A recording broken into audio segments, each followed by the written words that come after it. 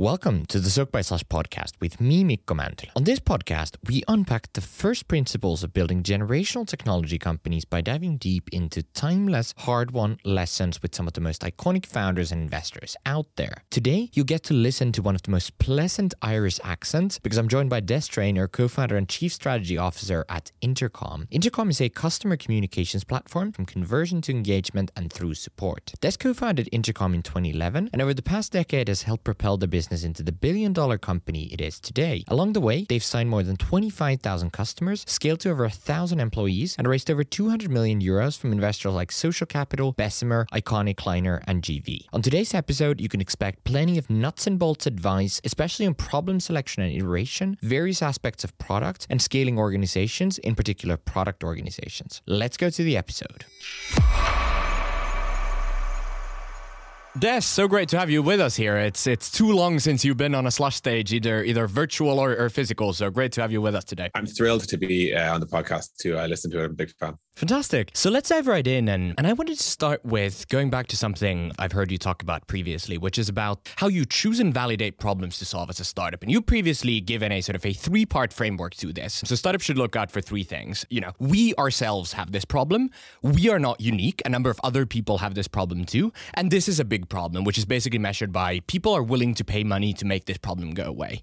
So a few questions on that. The first one of which is whether or not you personally have this problem doesn't obviously correlate with the size of the problem you're solving for. So why is it still important to solve for something that you yourself face? Efficiency is the short answer. If you yourself don't know what it is you're trying to do, you're going to always have to second guess yourself and go and run it past somebody who actually does have the problem. And I think it's going to be massively less efficient. Now, if it is the case that you have no problems or you care a lot about a problem that you yourself don't have, you can definitely get around it. But just in general, I would say you're far more likely to be successful in something you deeply understand.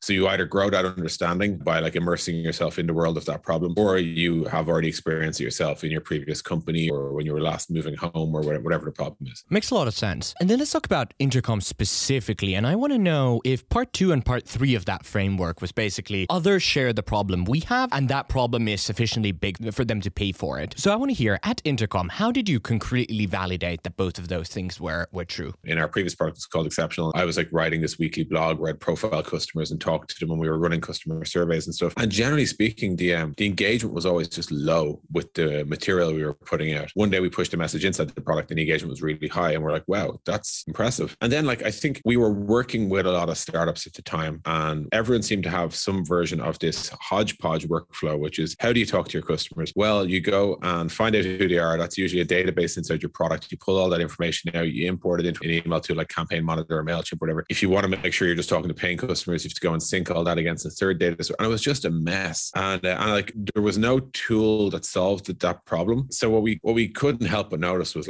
we weren't alone in the sense of wanting to talk to our customers. And then the workflow itself of actually doing it was both expensive in the sense of time and investment to actually use these 2 or 3 other tools and just, do all the import export nonsense. So basically it did fit the criteria of we had the problem. We'd seen other people try and solve the problem and the solution that they were currently going for was expensive and messy. So it felt like something where we could thread many needles and have an actual solution that would work. And how about the part where you validated that people actually willing to pay a certain amount of money for that problem to go away? When did you know that is true? Yeah, so on that piece, I would just say, so I'll answer that directly in a second, but just payment can take many forms. Investing a shitload of time to try and do something is also a form of payment. I think that guidance of are people actually investing in solving the problem? It's really, it tests the actual magnitude of the problem in a sense. So in the case of Intercom, it was clearly a problem people were willing to invest a lot of time and of course, little bits of payment into subscription tools like your MailChimp or whatever to actually do this. So there was clearly some evidence there, but all of that is still somewhat speculative. We launched Intercom pricing, I think somewhere July 2012. Back then, the world was still used to $9 price plans, or if it was premium, it might have been $29 a month. And that was about as big a number as people could stomach. And Jason Fried was advising us at the time. He's the CEO of Basecamp. And when we presented him here's what we're thinking, in a sort of classic Jason Fried moment, his advice was, that all sounds really complicated. Why don't you just charge $50? And so when we came out with 50, I felt that we were basically putting down one statement, which was like, we think that having a unified communications tool for internet businesses to talk to their customers is worth money. $50 a month is our price. And I think that was probably the right decision. I can give you loads of reasons why that didn't work out perfectly. Like in general, if your pricing had better expansion baked in at the start, our revenue would have looked even better and IBM wouldn't have been paying $50. But the simplicity of saying, here's the beta price, it's $50. And we were specific that this isn't the final pricing, but it was the first wave of pricing to help us work out who's for real and who's not. It was a really good dividing line between real businesses and like side projects or whatever. And once we started charging, the feedback got a lot more focused, because once you start charging money, people start looking for value. And the one-liner I had on this, which I think is still roughly true, is free users want your product to be bigger and paid users want your product to be better. And I think in general, you want the feedback that has you deliver a better product for a premium price. So was that an overnight, like you sent everyone an email, now if you want to continue using Intercom, it's going to be $50? Or did you have a transition period? Did you keep on to a freemium tier of the product?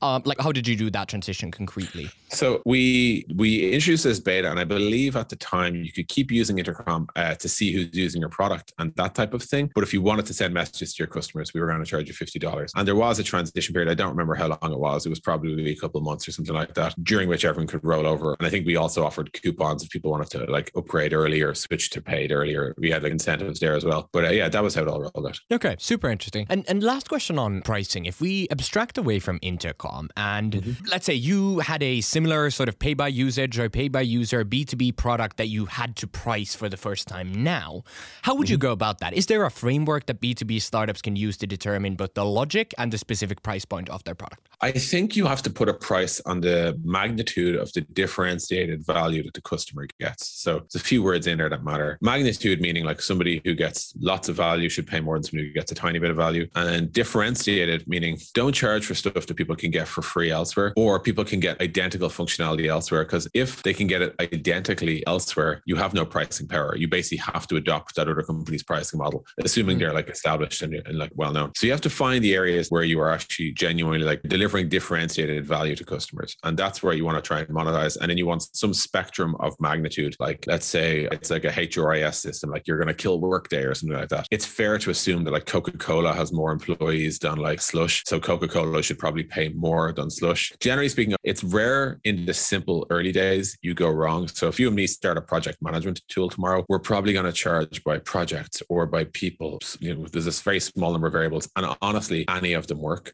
You can definitely do things like feature tiering. Like, so maybe big companies need like security and small companies don't or whatever. Like you can do stuff like that. But I think it gets complicated in like year 3, 4, 5, 6, 7 when you start really expanding. So let's say our project management company, let's say we had time tracking. Well, what happens now is we have a product that's not quite standalone, but certainly an add-on that wasn't essential to our success. And not all of our customers want it, but some of them do. Now, how do we charge the people who are getting that value for it and not charge the other people? Well, then you have a choice. You have an add-on structure, or you can go into plans, and some plans have access to extra features and some plans don't. Whichever way you go from now, you're immediately inheriting an extra wave of complexity, because everyone else used to be on plan A. Now there's like plan A or plan B, and A and or B or something like that. It's even more complicated if you have a different product where people can adopt it in isolation and they don't have to go and buy your project management software. So let's say you also add a document collaboration tool, but it's standalone valuable. Now you need a price plan for that, but then you still need your original project management thing plus your time tracking add-on. And then you probably want to have some sort of bundle of discount for when it all goes together. You know, this is when it actually starts to get messy and complicated. And like, if you keep pulling this thread, let's say, for example, you're at this project management solution for a decade and you've added like 5 or 6 more products to the lineup, you're calling the whole thing a platform. What you'll find is like larger companies will come along and they'll be like, we really want to evaluate all of the software you have, and we want to make a conscious decision about what bits we should buy and what bits we shouldn't. And because we've got like 1,000 employees, no matter what way we go, this is going to be expensive. So it's a considered purchase on our side.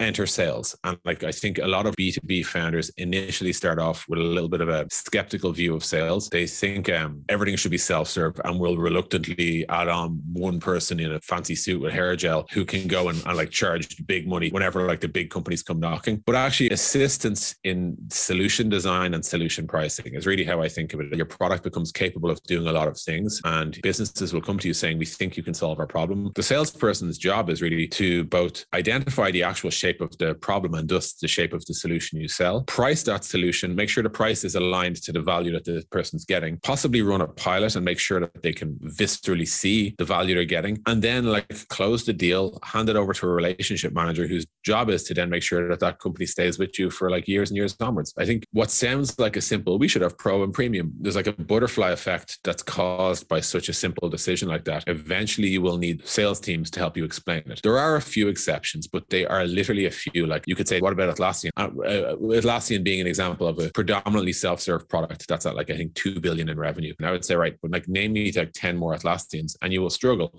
All right. Well, let's switch gears then. And something that I found really fascinating in reading and listening through sort of stuff you've done before is you've sort of almost notably taken issue with the lean startup approach, right? Eric Ries claiming that the sort of only thing that companies should optimize for in the early days is basically pace of learning, and that learning happens faster the quicker you get an MVP in front of potential customers and, you know, subsequently iterate on it. So what part of lean startup do you agree with and what do you not agree with? I measure like the pointiness of an idea or the specificity of an idea, but basically would anyone argue the opposite? And is the opposite of a valid point? And I think like so a lot of the time when I get into lean, I don't really see a lot that like anyone would disagree with. Like we should move fast. I don't know a single company on earth who says something otherwise. Or you get things like, you know, you should talk to your users. Again, I just don't know a single business that doesn't think similar. The stuff I agree with is like where I think they took a stronger stance was like get out of the building and talk to your users and all of that sort of stuff and like listen and iterate based on feedback. I think that's smart. The piece I don't like is this idea of throw shit at a wall and see what sticks. And I think it's going back to our very first topic on the podcast, which is like if you don't really firsthand understand the problem yourself, you will end up like running around and trying to find target users. But even the conversation you have with them, it's never rich enough because it's all full of espoused behavior. It's like, would you use this? Could you imagine a world where you would use this? It's not like, will you use this right now? It costs $19, you know? And I think oftentimes I have seen, and I've even invested in companies that have driven off a cliff chasing hypothetical customers, and they will show you all the research they've done and all the customers they've spoken to, but it's all hypothetical until somebody can actually use your product. And I think the danger with the research you do in the lean, like just running around talking to people and like hearing what they say and taking that as gospel, is that you're chasing this fictitious behavior that isn't actually like weaponizable. So I think it can lean a bit heavy on the idea that customers can predict their own behavior, when I just don't think that that's true a lot of the time. Very interesting. And at Intercom, you actually ended up taking an approach early on that is directly in contradiction with lean startups. You actually built a significant amount of software before you launched your MVP. So I want to hear two things about that. Like, why did you end up doing that? And how did you ensure that you were moving as fast as you possibly could, since you had such a long road before you actually got to some level of external accountability? So the first piece is easier because the second piece I'm going to fall into all sorts of truisms, which does make for a good podcast. So on the first piece, I would say there's a minimum threshold you have to cross for a product to be worth adopting. Like, you know, like when you go to your local restaurant and they're like, please install our app on your phone. And you're like, no, like why on earth would I install a restaurant app on my phone? And this is, again, a sort of somewhat fallacy of lean, is that like it has to be do enough to be worth adopting. Now, the second piece I'll say is, generally speaking, any given product has to be one of two things: a step in everyone's workflow or all the steps in a given workflow. So if you take something like, say, Loom, right? This type of screencasty software. Loom is a step in lots of workflows, right? But it's not like an end-to-end solution for anything. Loom is not a webinar platform, nor is it an end-to-end customer feedback platform, right? That's your best bet, in my opinion, about getting a sort of smaller like MVP type thing out the door. With Intercom, we chose to do all of the steps in a few workflows. If you want to talk to your customers, what can we do? We can show your customers. You can pick the ones you want to talk to. You can say what you want to say. You can let them write back. You can engage them in conversation. You can manage those conversations, and you can conclude your workflow. That's just necessarily a lot of software. And similarly, if you want to engage your users and get them to use a new feature, it's find out who hasn't used that feature, send them a message, see if they used it afterwards, see who still hasn't used it, message them again. It's all the steps in the workflow. So it's a complete solution. To the second piece, given that we definitely knew that we wanted to, at the very least, message customers and let them talk back and see your customers, that was a large amount of work to to begin with.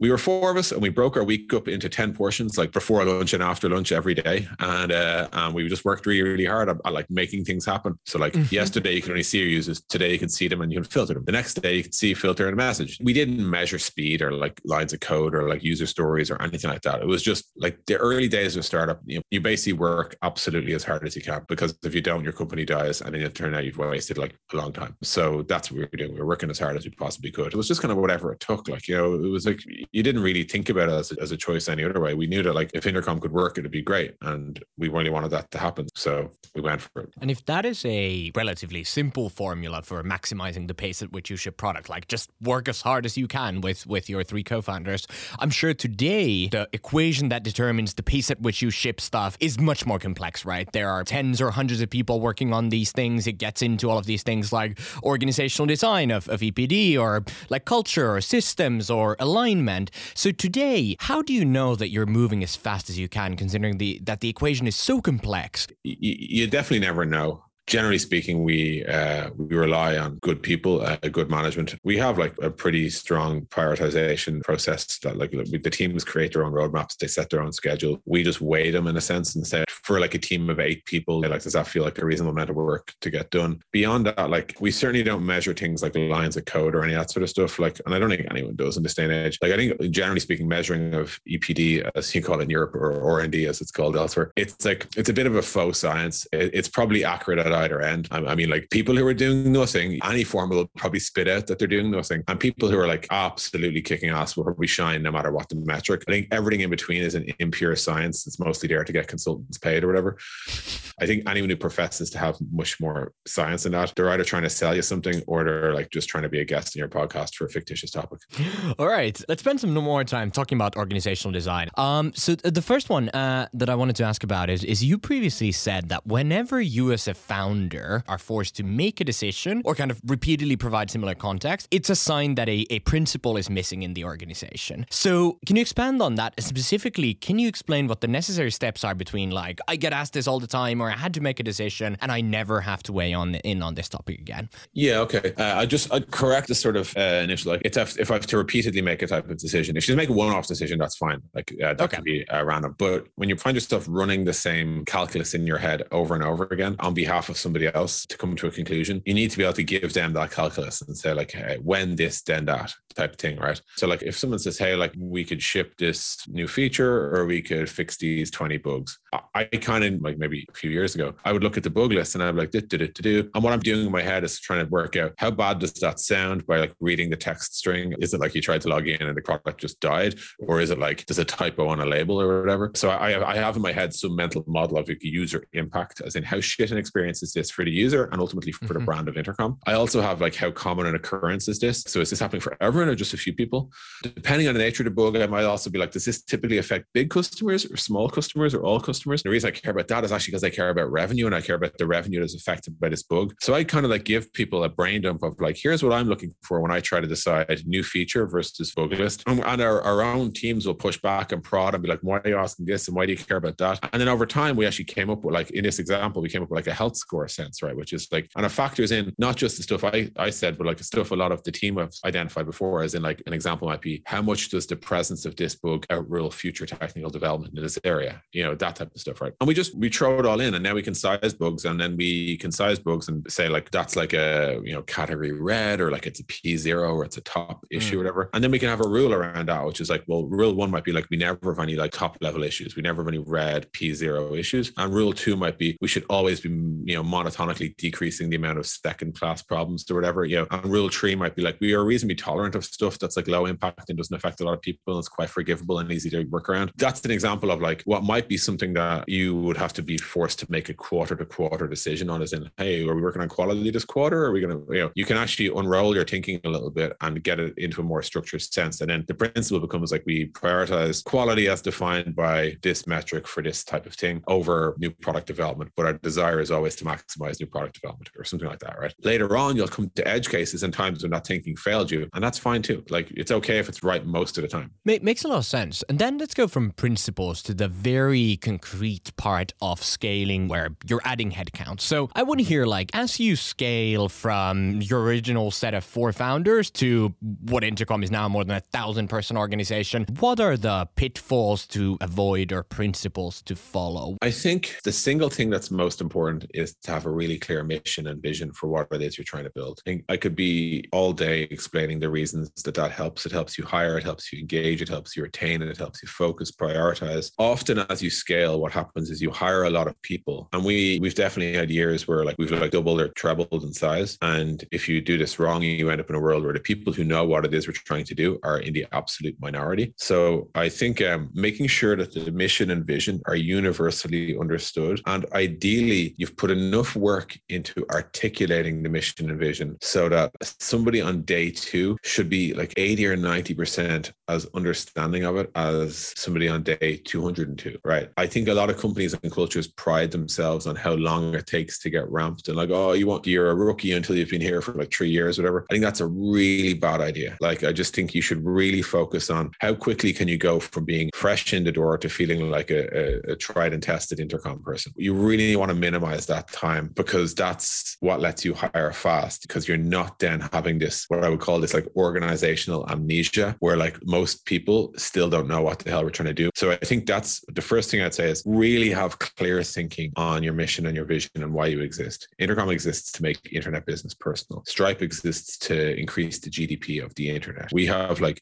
internal docs that explain everything from like the evolution of the printing press and why that mattered, right up to the evolution of messaging and why Intercom fits in this world. And we really do our best to try and get everyone up to speed with how we think about that. The second piece I would say to focus on as you scale is onboarding itself. Make sure that the experience of a new person walking in the door is truly world-class. And we fall short of this all the time, by the way, by our own standards. But if you can get people onto the same page and starting in your company is a really great experience, what that means is you have a really positively engaged group of people with a real clear idea of what they want to do. If you get that far, I don't want to say the rest looks after itself. It absolutely doesn't. But most of the time, when I look into, like, say, other companies that I've advised or invested in or whatever, it's one of those two things they've gotten wrong. So if there was one area I'd encourage every startup to focus on as they're going through hyperscaling, specifically wouldn't be like allocate the tools and techs and make sure you've got a good mix of front end and back end and think about design and the ratio of design to researcher to engineer. Like, all that's important, but you'll have the time to figure all that out if you have a really happy, engaged, aligned workforce for focusing on the mission and the vision. Okay. And last question. So you now have 10 years under your belt building one of, I think, the one of the more iconic startups in the world. So what's an important truth about company building that very few people would agree with you on? I have a few.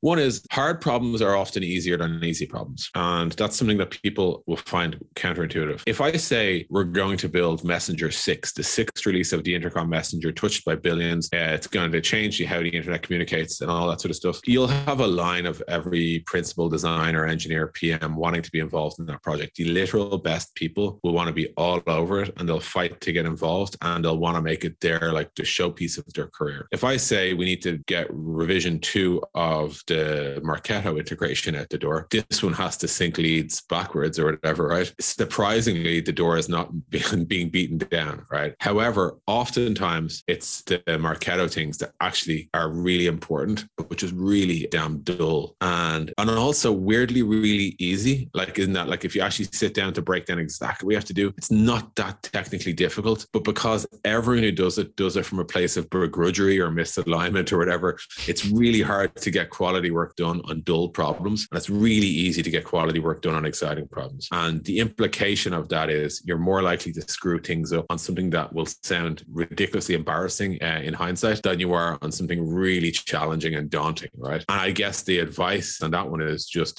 I think about the boring stuff that you're just assuming will happen and will just get done well in your org, whether it's EPD or sales or anything. Think about the basic blocking and tackling that you just assume will be fine and easy. That's probably the stuff stuff that will kill you. So that's one piece. I'll give you two other ones. One is like, if you're trying to make a change about anything to do with the employees such that you need buy-in. So let's say, for example, you think, we probably need middle managers. Or you might think, we should probably do periodical compensation reviews as opposed to like whenever people ask. Or let's say something around perf or something around onboarding or staggering or anything like the temptation is to try and hold one big messy all hands where you explain your thinking and you try and get everyone else to see the same problems that you see coming down the tracks so that they'll be like, oh, that does make sense. So we're solving this problem that hasn't happened yet. Okay, great. And it never works. You get met with a lot of skepticism. That's healthy skepticism. It's people saying I'll believe it when I see it, but I just don't see what the hell you're talking about here. The counterintuitive thing, if you like, is you're quite often you're better off letting these things just break. Like when something's clearly broken, everyone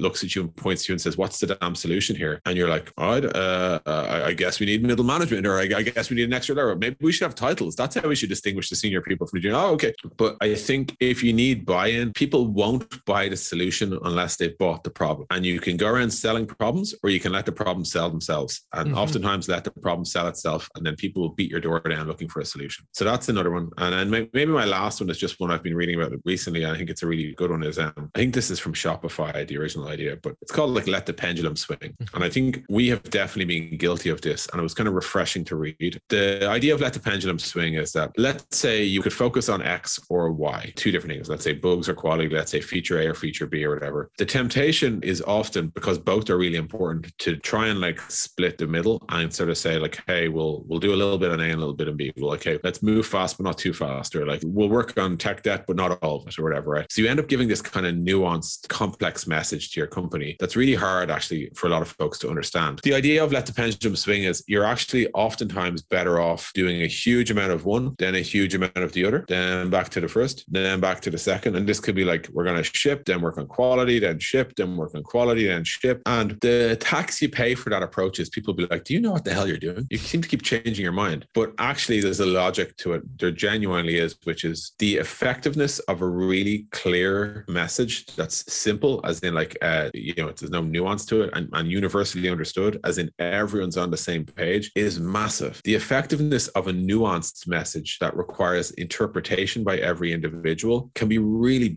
null. It can just get really washed out. So there is, in a lot of cases, there's value to saying we should just do this thing and then we'll do the next thing. And I think that's being comfortable doing that versus feeling the pressure to have a grand plan that covers all scenarios. It's a complex one, but I've learned to kind of love this neuron stupidity of just letting the pendulum swing and saying, I know I said that was important last quarter, but it's not important this quarter, and that's okay. There's some value to that, or at least there's some valid scenarios where that definitely delivers a better outcome. I have asked that question to end every episode, and I have asked it in my personal life, and I've never received such an extensive, nuanced answer for counterintuitive company building truth. So thanks, Des, and we'll end there. So thank you so much for being on. No problem. Thank you for having me.